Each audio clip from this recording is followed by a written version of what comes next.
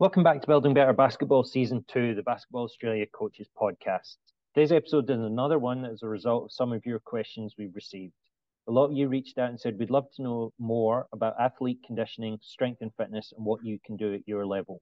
So I hit up my little black book, and it's my absolute pleasure to have Brent Goriss on the podcast.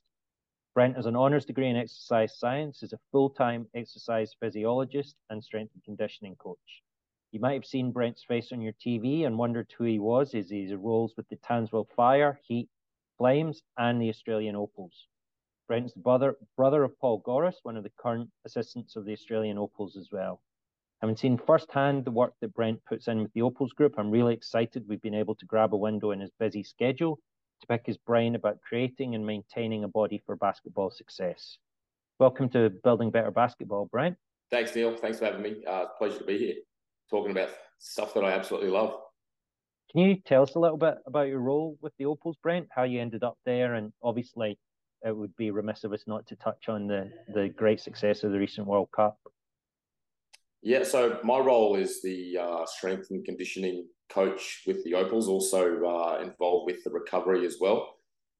So I guess how I got here, I've been in the industry now for coming up to 23 years. So I finished my Bachelor of Sport and Exercise Science back in 2002, did my honours in biomechanics with the Australian women's cricket team.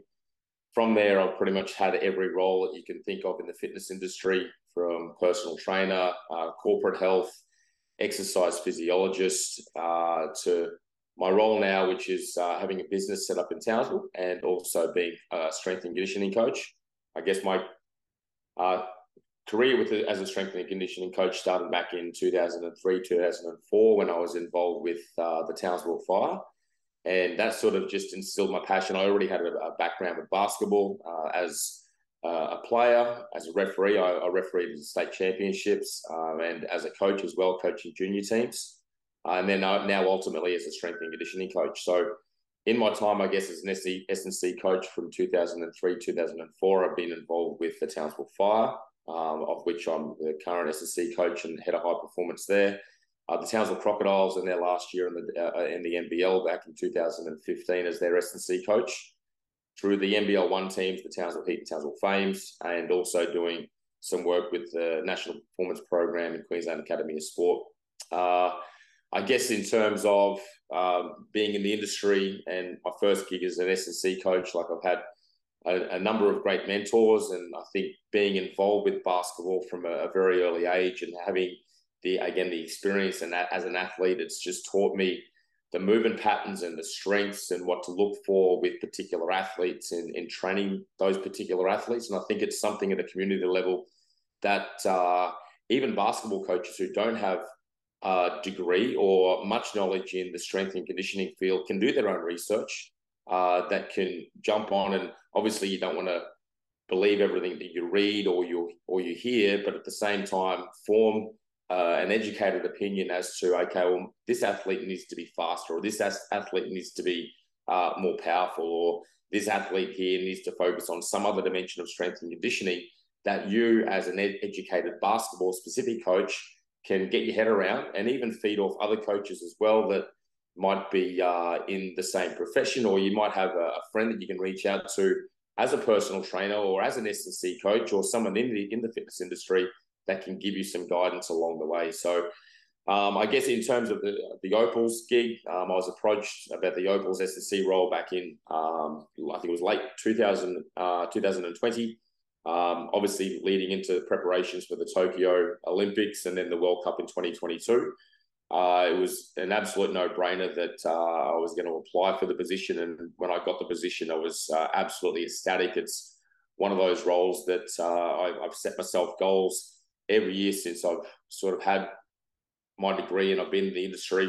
And this was definitely one that I can tick off the list now. Jumping in head first, and obviously at the end of the World Cup, leading into a bronze medal. Playing 8 games in 10 days was absolutely brutal and really intense. But I guess in terms of the whole team itself, the athletes, the sports science, sports medicine staff and the coaching staff, everyone got together. It was one of the, I guess, best cultures I've been involved with. Again, culminating in a bronze medal, which was fantastic. You touched on in what you just said there, S&C is obviously one of those things that the average community basketball coach isn't by default going to incorporate into their training. Some of it through ignorance, and a lot of it is through lack of knowledge and I guess a fear of doing something wrong rather than just not believing in needing to be strength or conditioned. What is one of the biggest misconceptions you think there is about strength and conditioning in community basketball, Brent? There's probably a list as long as my arm as to why coaches and athletes alike at a community level don't put a lot of, or if any, emphasis on S&C. I think the lack of application of S&C systems at a community level comes down to poor knowledge on the coach's behalf, which just stems back from a lack of education about the benefits of a structured and suitable program for the athlete. I know when I was growing up in my early teenage years, it was my own personal interest in weight training and subsequently plyometrics and power-based work that I did some own research of my own back and started trying different training methods and modalities. And this was back in the late 80s, showing my age there. So the knowledge and availability of specialist coaches back then is completely different to what's available to athletes in this day and age. I guess the biggest misconception that I still hear today, and this doesn't discriminate between young adolescent amateur athletes to professional ballers, would be that strength training, and this is only one of the misconceptions, but probably one of the bigger ones, is going to make me slower, it's going to make my athletes slower, and also affect my shot, or it's also going to affect my athlete's shot. I literally had this comment from a pro baller just last week, and it just baffles me. So my answer was to them, why? Like, tell me why it's going to slow you down and why it's going to change the biomechanics of your shot. And then after their answer, whether it was legitimate or not, I then proceeded to educate them about the positives of a holistic S&C program, which far outweighs any negative aspects. I said, do you want to run faster, be more agile? Do you want to be able to jump higher? Do you want to be more explosive? Do you want to be able to defend and hold your position against a bigger opponent? Do you want to be able to finish a layup with contact and maintain body position and body posture? And funnily enough, all these boxes are ticked, and that's when you win the trust of the athlete and their willingness to commence a suitable S&C program. So being there and doing that from an athlete perspective, I played basketball from a very young age up until I was about 18, 19, I think, when I started to focus on education a bit more. I was a skinny, scrawny teenager, pushing about 5'7", which I'm about 5'7" right now. I needed to be physically stronger for my size and build up strength, and also focus on my strengths, which were agility and speed. But when I was 17, I still vividly remember to this day, one of the biggest things that most basketball ballers want to do is dunk the ball. And I thought, 5'7", I know I've got pretty good fast twitch muscle fibers. Is it ever going to be possible? I knew I could jump high, but I didn't think dunking the ball was going to be a possibility. Anyway, again, going back to doing my own research, studied plyometric training, studied power training. I just started in the gym as well, and thought, you know what, I'm going to give this a good crack. Anyway, every second day I would go home from school. We lived in a small unit. I'd grab a set of old rusty dumbbells. I would do a whole myriad of plyometric drills, tuck jumps, squat jumps. I would grab my rusty plate weights, jump over mum's ironing basket, which was actually quite high at the time. Literally 6 months later, I was dunking the basketball at 5'7". So that lasted for about 12 months, but it just shows you it just proves that if you've got the desire to do something, if you've got the physical capacity to do something and you train specifically for it, you're going to achieve the highest outcomes because of it.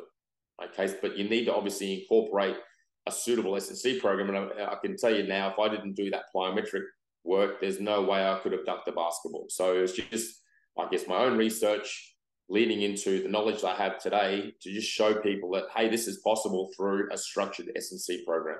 So those misconceptions of it's going to make me slower, it's going to change my shot. Okay, prove to me why.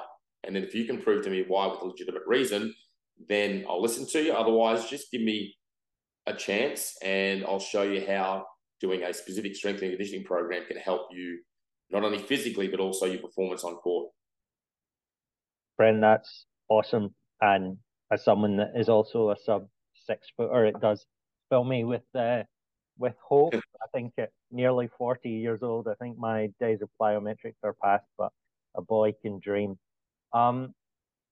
I've seen you firsthand with the Opals, Brent, and know how you're not out there on an island by yourself as the strength and conditioning coach. Can you tell us a little bit about how your role works in with the other coaches, and also about how you coach the players as well? Because for many at that level, they'll be so focused when they reach the Opals about performing on the court that the off-court work might not be front of mind for them, and it also might be different for them depending on where they've come from around the country. Certainly. So everyone's an individual. Athletes come from different backgrounds. Some athletes are introduced to strength conditioning, so weightlifting, for example, from a very early age, and then some are introduced a lot later on. Some of them like it, some of them dislike it. So it's just a matter of finding out what people's likes and dislikes are with regards to that as well. So my main role with the Opals specifically is to develop periodized plans and training programs for any squad members that aren't guided by any other S&C coaches, wherever they may be at that point in time. So obviously we have athletes in the WNBA, WNBL, also Europe. So the amount of support each athlete receives may be quite diverse depending on their situation and the time of season. So for those that have S&C coaches, my role is to liaise with that particular coach to establish training frequency, methods, and desired outcomes, and also to ensure that if the athlete is reaching key training loads leading into whether we're having camps or tournaments. So because of our athletes spread across Australia and across the world in different leagues, and they have a diverse, I guess, training schedule and game schedule, one of my main roles throughout the year is to track training loads to ensure that the athlete is receiving enough training stimulus to get performance outcomes, and also to make sure that they're also not overtraining. So currently in Australia, we use the athlete management system through the AIS, which requires the athlete to enter data like the duration of the training session and how hard the training session was. And this goes back, then ties in with the coaching staff and also the triple SM staff, the sports science, sports medicine staff, that we can sort of get together on a Zoom or a round table, discuss exactly what athletes are doing or what they're not doing, where they need to get more work facilitated, whether it be in the gym, whether it be off-peak conditioning, whether it be a bit more work on court. And that's pretty much how we liaise as a coaching team and as a triple SM team within the Opals. So it's quite tough because we're all working remotely. Obviously, all the coaches are scattered across Australia and the US. The triple SM staff, we've got our team doctor in Canberra. We've got one physio in Sydney, another physio in Brisbane, myself here in Townsville.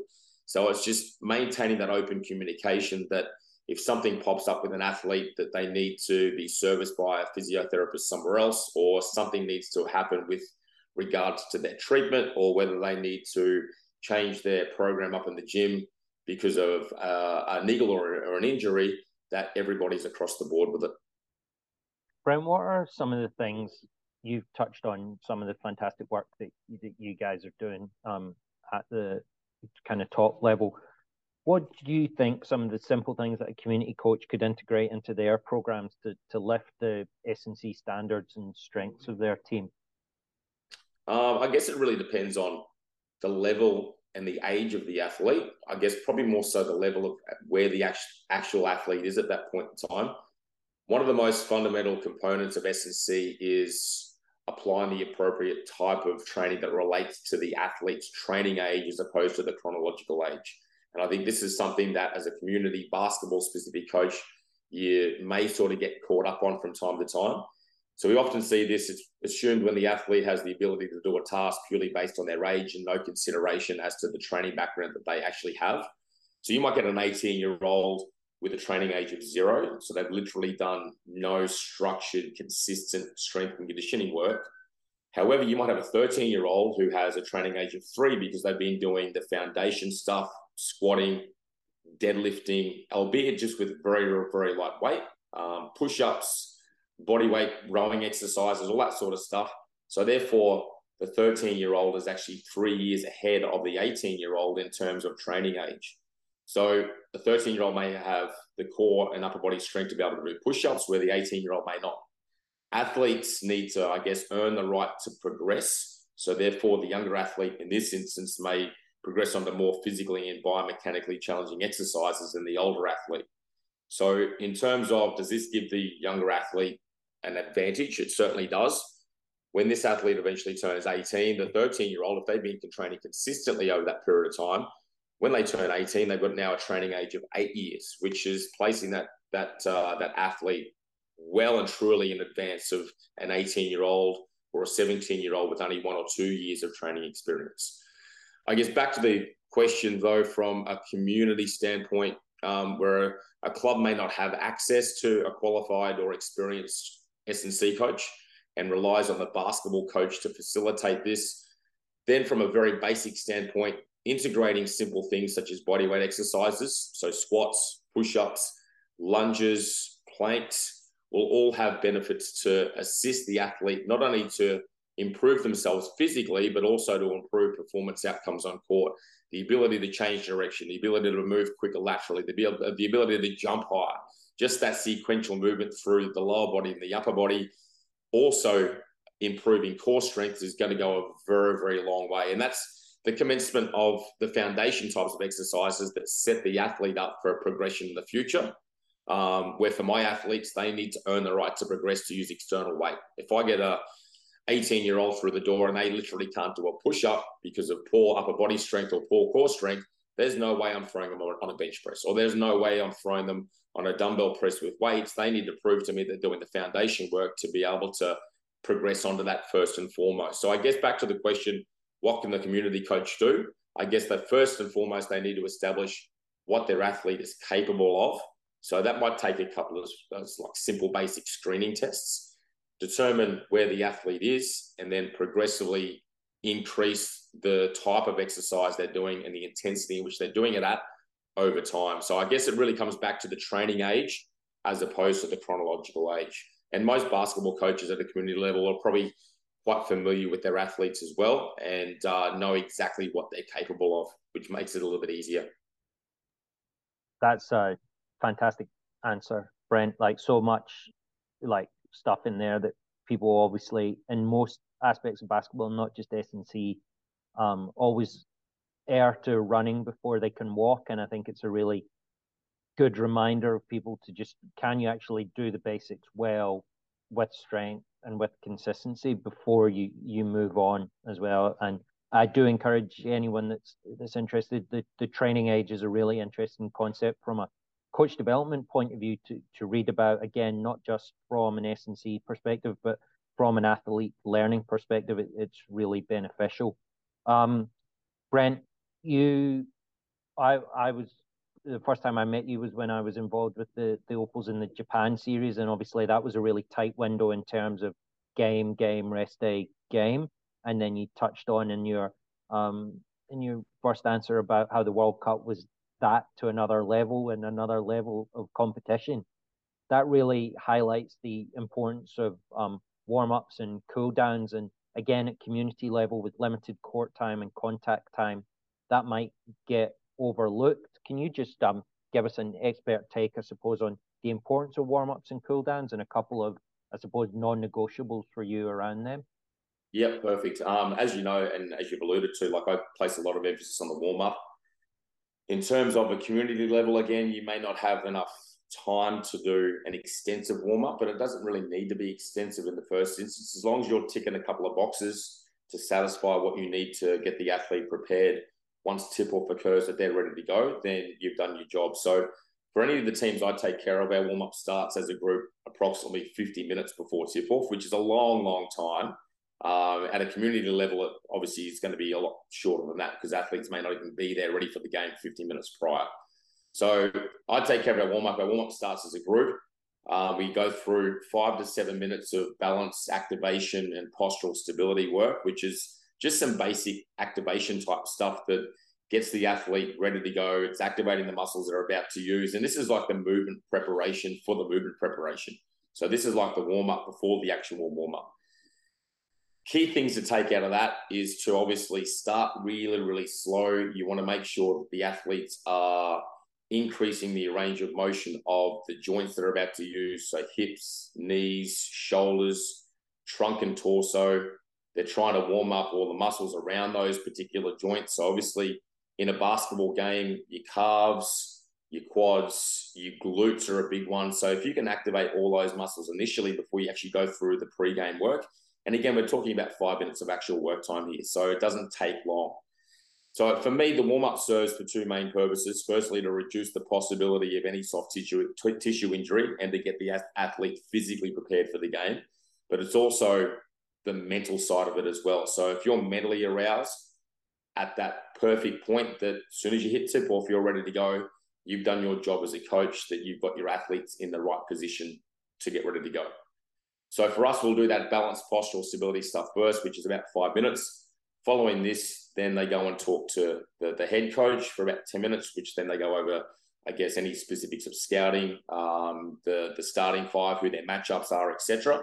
And then they come out on court with me to do their movement preparation before they get the ball in their hands. So the movement preparation for me involves basic stuff that all the community coaches would generally know. So slow run-throughs, walking side, reverse lunges with different movements of the upper body to involve some trunk work, high knees, butt kicks, some resistance band work, some vestibular exercises for change of direction, single leg hops for ankle proprioception, drills that involve the athlete having to communicate with the rest of the teammates as if they're in the game situation, calling screens, all that sort of stuff. Finally, culminating in some contact work. So with basketball, it's obviously a contact sport. So the end of the warm-up for me is having some sort of drill where there's contact between multiple players, and it could be in a sort of like a game type situation, just so that when you've got the tip off, you're ready to go. So if you're smacked by an opposing player, you're actually physically ready to absorb that contact. You can give some of that contact back and you're ready to go again, as opposed to not having any contact in the warm-up whatsoever. So I guess for me as a warm-up, a couple of key take-home ideas that you would want to incorporate into any warm-up at a community level would be develop a warm-up protocol that's obviously time efficient, but also effective. For me, if you can sort of develop a warm-up without the ball, that's going to take about 10 minutes. I think that's okay. I think that's going to be efficient enough. Start slow and progressively increase the range of motion and intensity. So don't get out the court and just expect the athletes to do sprints straight away. Activate the muscles first, go through different ranges of motion to the different joints, and then progressively build from there. Practice the warm-up protocol beforehand during practice so the athletes know exactly what the drills are and what they're about to do. And don't change it up too often, all right, if any. If the athletes know exactly what to do, they're going to be engaged. They can pretty much facilitate it themselves and really focus on doing the drills rather than concentrating too much.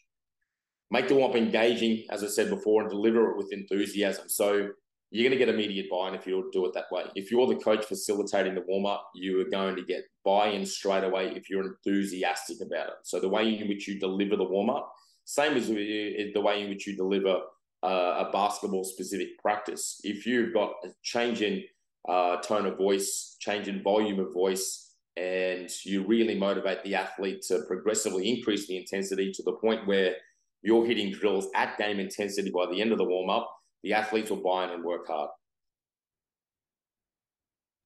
And then with the cool down, Brent, I know it was LJ's favorite part of the World Cup was always the cool down.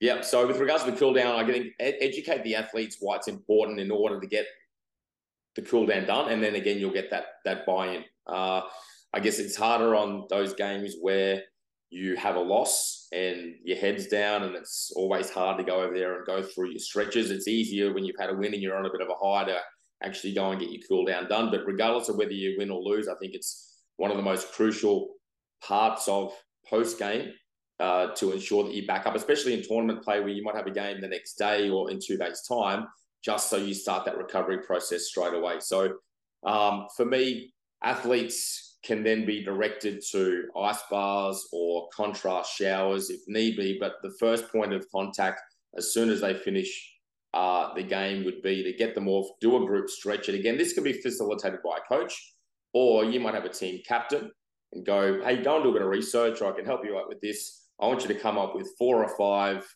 stretches that we consistently do after the game as a group to make sure that we're starting the recovery process right there and then. Obviously, there are a million other recovery modalities that you could choose as well. Ice baths, contrast showers, nutrition, hydration, leg drains, all that sort of stuff. But I think where the coach actually has access to the athlete, which is straight after the game, you don't know what they're doing when they go home. So if you've got access to them straight after the game, something simple as leg drains, so lying against the wall with your legs up the wall. Also a really good time for the athlete to reflect as well. So get rid of all devices, stay off your phones, have no contact with the person next to you, and just reflect on the game. Reflect about things that were positive and reflect about things that you could improve on. And it's just a good time to, I guess, have some silent time rather than jumping on a mobile phone straight away and texting your mate or jumping on social media. Brent, you've got a unique perspective that many of our other guests wouldn't have had, where they've traditionally been a coach of one gender team for the majority of their career, either male or female. You've got experience in both male and female programs at Townsville, Brent. Is there a difference between what you do for the guys versus what you do for the girls, or is it just athlete as an athlete? Obviously, there's gender disparities between male and female athletes, especially through growth and maturation years. So that whole topic, I guess we could sit down and talk for ages about. But I guess putting those things aside, for me, for my athletes, I screen them, I test them, and then I train all my athletes depending on what presents itself during the whole screening and testing process, regardless of whether they're male and female. So in the consultation with the athlete as well, it's always good to pick up what they believe their strengths and weaknesses are. But in terms of training males and females, again, I've trained males and females as young as 12 years of age that have been high-level basketballers right up until obviously pro athletes. And I guess the biggest thing is just treating everybody as an individual. Obviously, males have their strengths compared to females. Females recover a lot quicker than males do in the gym. So both have their strengths and weaknesses. But for me, I guess it's just treating the person as an individual as opposed to any gender disparities, and finding out from them how they like to be trained, what their likes and dislikes are, what I find in the screening process, for the testing process, and what needs to be worked on. I guess from a physical perspective, establishing where the athlete fits in the continuum of long-term athlete development determines the program design. So regardless of whether they're female or male, what is their training age? And then secondly, getting to know the personality and traits of the athlete and building great rapport so you'll be able to work with the athletes as opposed to working against the athletes. Brent, last question. It's the question we ask everyone that comes on the podcast. If you could ask one coach of any sport, and they can be alive or dead, a question, who would the coach be and what would the question be? That's a tough one. I think, I guess, being a late 70s child, I grew up with the Chicago Bulls, and that was my favorite team for a long, long time. Loved Jordan, loved Dennis Rodman, loved Scottie Pippen. So my question probably would be to Phil Jackson, and I would ask him a whole heap of questions, but I would just ask him to tell me as many stories he had over the time with such big personalities in the team, how they, I guess, worked around those personalities from the time that Dennis Rodman went off to Vegas and disappeared for quite some time. I'd just be interested to know how they approached that, but also just I'd be interested to see what stories they had from that era. Yeah, there would be, if there was ever a tell-all, it would be fascinating, that's for sure. Brent, thank you so much for your time today. That's been a fantastic benefit, and I think it will be one that community coaches will be re-listening to with a pen and paper in front of them. Just want to wish you all the very best for the upcoming season, all your work that continues with the Opals, and yeah, thank you so much for your time today, and hopefully now people will be able to put a face to the name when they see you on the sidelines on the TV coverage. Thanks, mate. Appreciate being on here, and appreciate you having me on.